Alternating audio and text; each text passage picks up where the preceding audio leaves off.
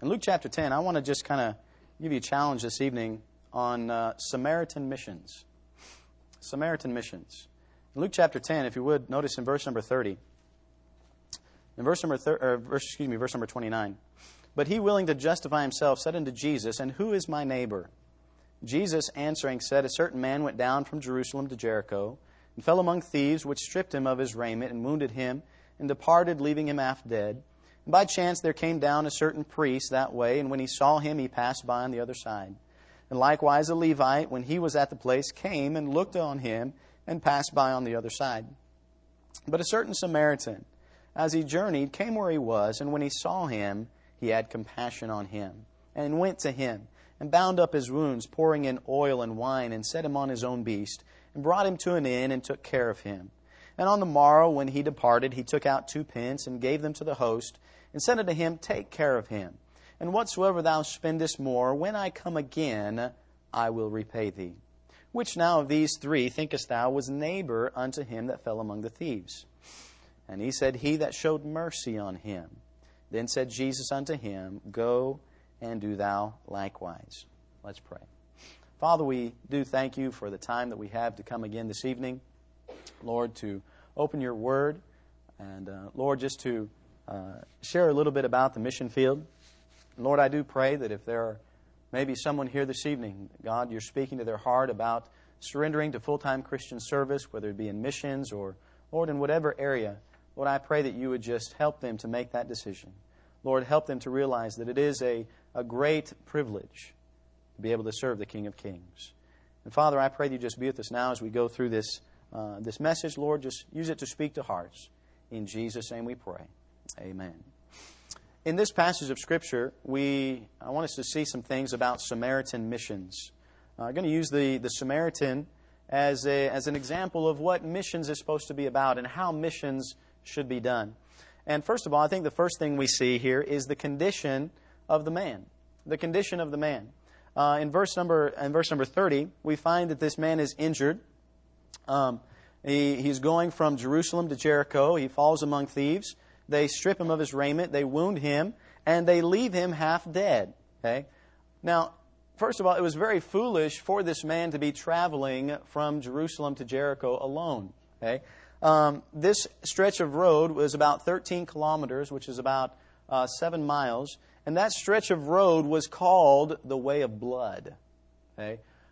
It was known for thievery. It was known for robbery and things like that. And it was very foolish for this man to be traveling alone on this road anyway. But he travels on this road, and he meets up with these thieves. And Jesus shows us that these thieves, they wound him. They strip him of his clothing. They steal everything from him. They beat him up, and they leave him half dead. I mean, this man is now injured. He's laying there. But then the second thing that we see is not only the injured man, but the indifferent men. You find here two men the Bible speaks about that comes by and looks upon this man. And these were men of religion.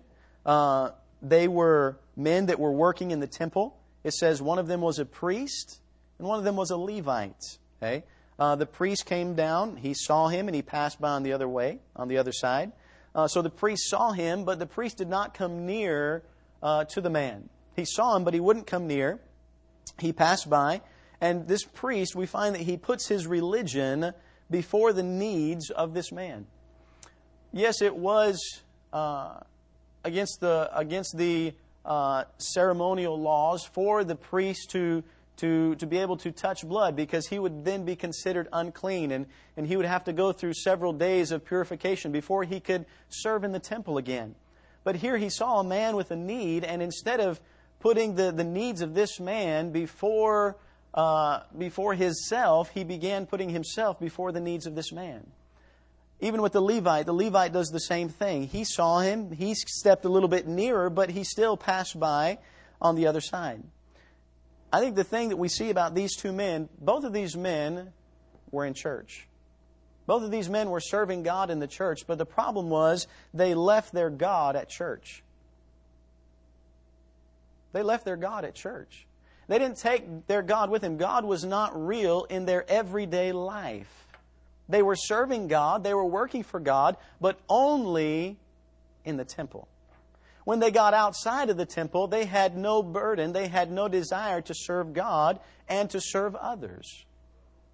By the way, to serve God is to serve others. That's what service is. As we serve God, we serve others. And these men were willing to serve God in the temple, but they were not willing to serve God outside of the temple.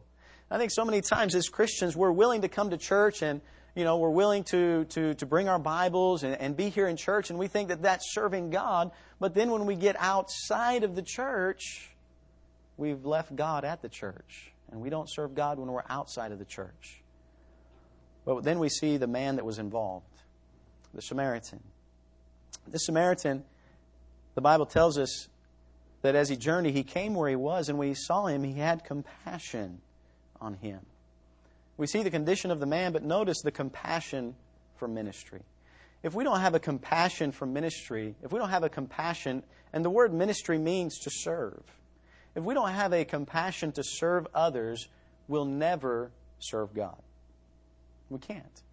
We can't be able to serve others if we're not, we can't serve God if we're not willing to serve other people. We can't. It's not possible. And that's why Jesus tells us that we must love the Lord our God with all of our heart and our soul and our might and our strength, and our neighbor as ourselves. You see, if I don't love my neighbor the way that God wants me to love my neighbor, it's because I don't love God the way I should love God. And it's the same thing. If I'm not willing to serve others, it's because I'm not willing to serve God. You can't separate them. And this man, even though he was a Samaritan, and the man laying there was a Jew, he had compassion. Compassion is not a word that you hear too much these days. We must have compassion in ministry. We must have compassion in service. Notice it was an unrestricted compassion. It was a Samaritan helping a Jew. He didn't see a Jew, though. He saw someone in need. Many times, I don't know how it is here in America, but I know in Uganda, many times we, as Ugandans, there is indifference because of tribalism. We have over 50 different tribes in Uganda, and many times in Uganda there is an indifference to other tribes. If you're not from my tribe, then I'm not really concerned about you. And we have to teach our people that it doesn't matter what tribe they come from, they still need to be served. It doesn't matter what part of America or what part of the world you come from or what language you speak, they still need to be served. They still need to know about Jesus Christ. And here this Samaritan sees this Jew, and to be quite honest with you, if the Jewish man was conscious and he saw the Samaritan coming over, the Jewish man would probably have cursed the Samaritan. Because to a Jewish man, the Samaritan was nothing more than a dog. And the Jewish man would probably think that it was not even right for that Samaritan to be helping him.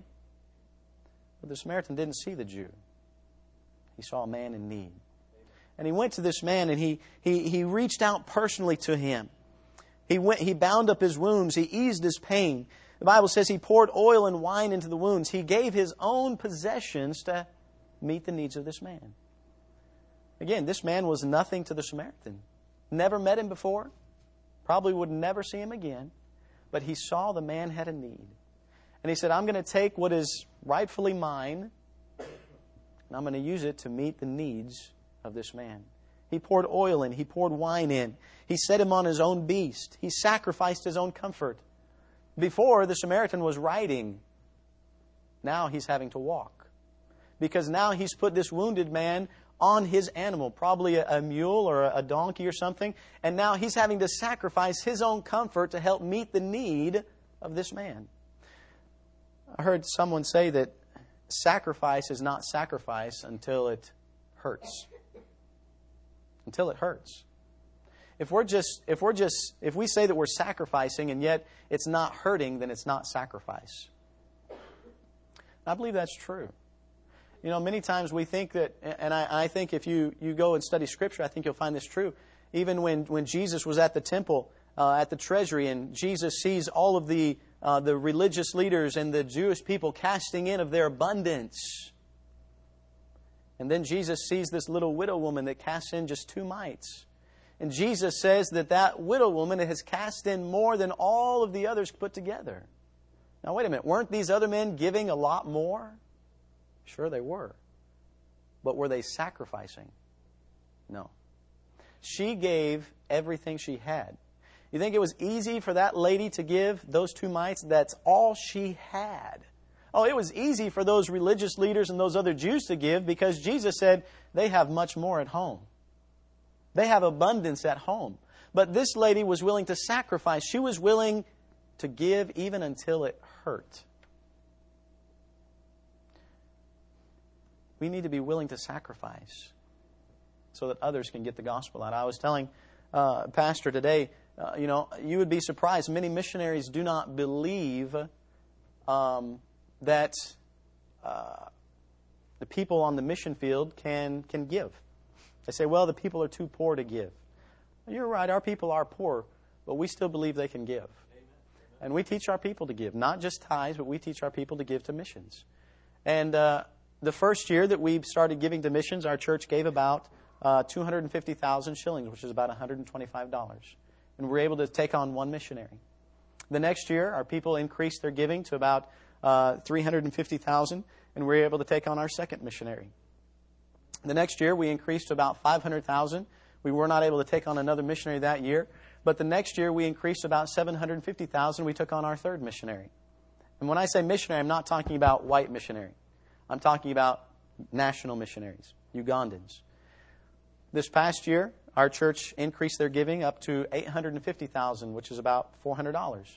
And we were able to take on our 4th missionary. This year, our church is committed to give over 1 million shillings. That's about $500 to missions.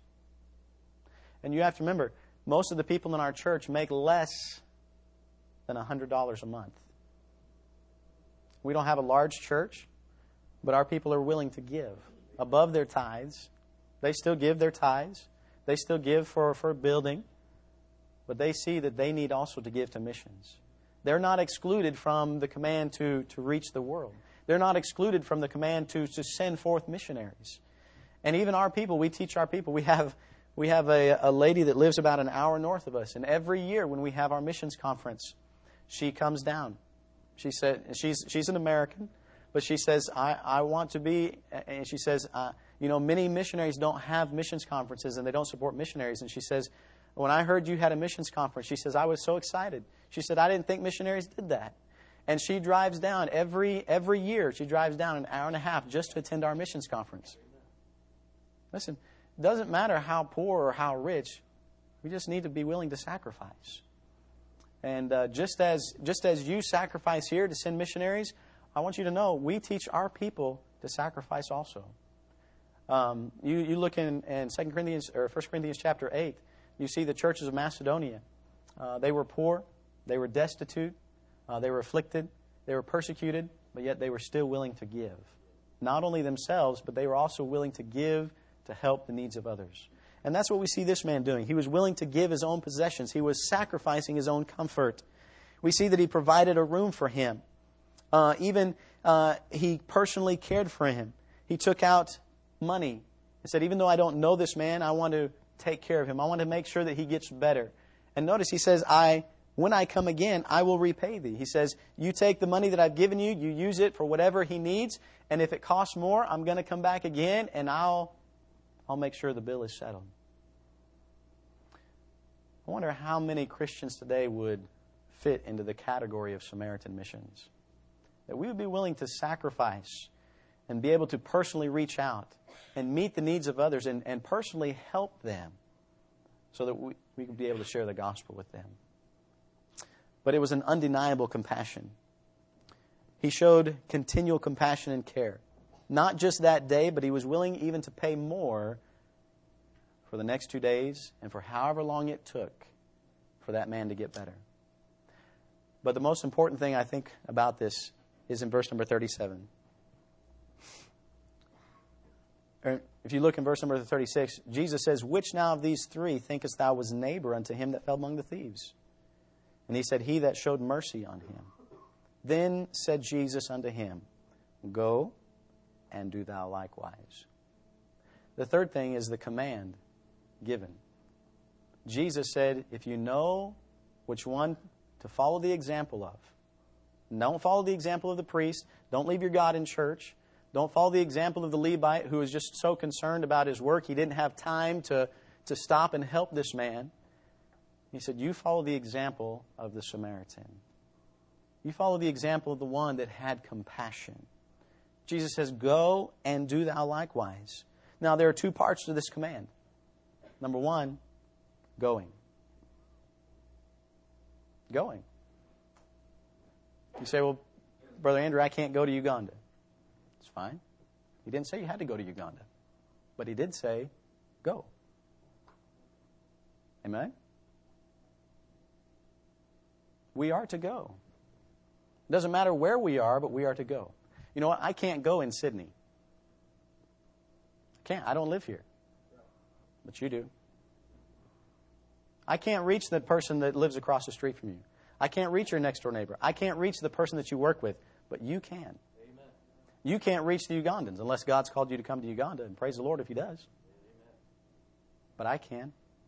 See, wherever we are at, we are to go. But not only are we to go, but notice He says, do. You say, well, wait a minute. If we're going, aren't we doing?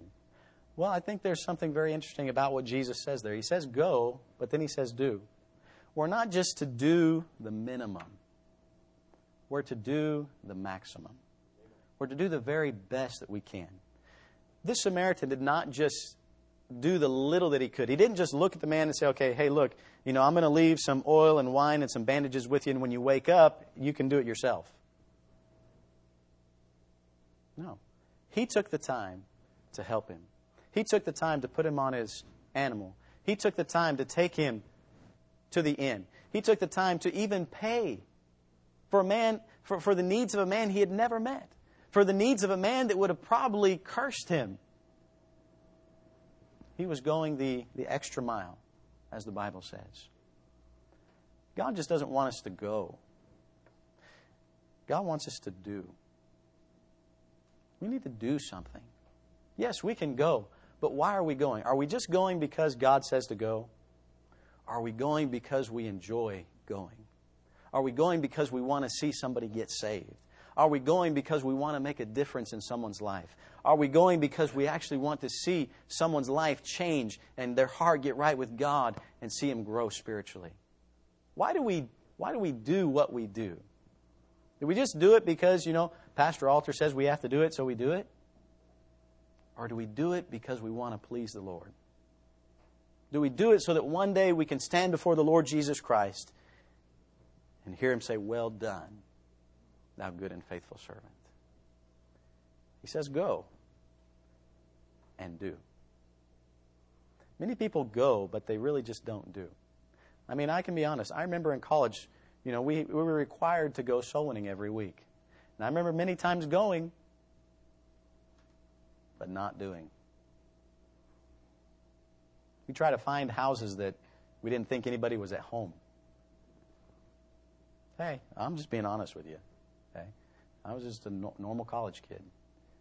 Try to find streets where it didn't look like anybody was at home so we could say we knocked on a whole street and, in 15 minutes we're done so we could go. We went, but we weren't really doing what God wanted us to do. Listen, you have a job. God has given you a job, not just so that you can work at that job, but so that you can do something at that job. So that you can tell others about Jesus Christ. God's put you in the house that you live in, not just so that you can live there, but so you can be a testimony to all of those people around you. God's put you here at this church, not just so that you can be another member of the church, but so you can help this church grow. It's not just going, but it's doing. What is the purpose of what we do? Do we do it to please the Lord? Are we doing it to please men? If we're doing it to please men, we're doing it for the wrong purpose. In Uganda, we have to be very careful about that. Many people want to do things because of the Mzungu, the white person. They think by coming to church that maybe they'll get a job. By coming to church, maybe we'll help them pay their school fees or something. And many times people come to church just to see what they can get from the white person, from the missionary. It's not why God wants us to do things. God wants to do it because we love to do it. That's why He said we must love Him first. If our relationship is right with God, we'll have no problem doing.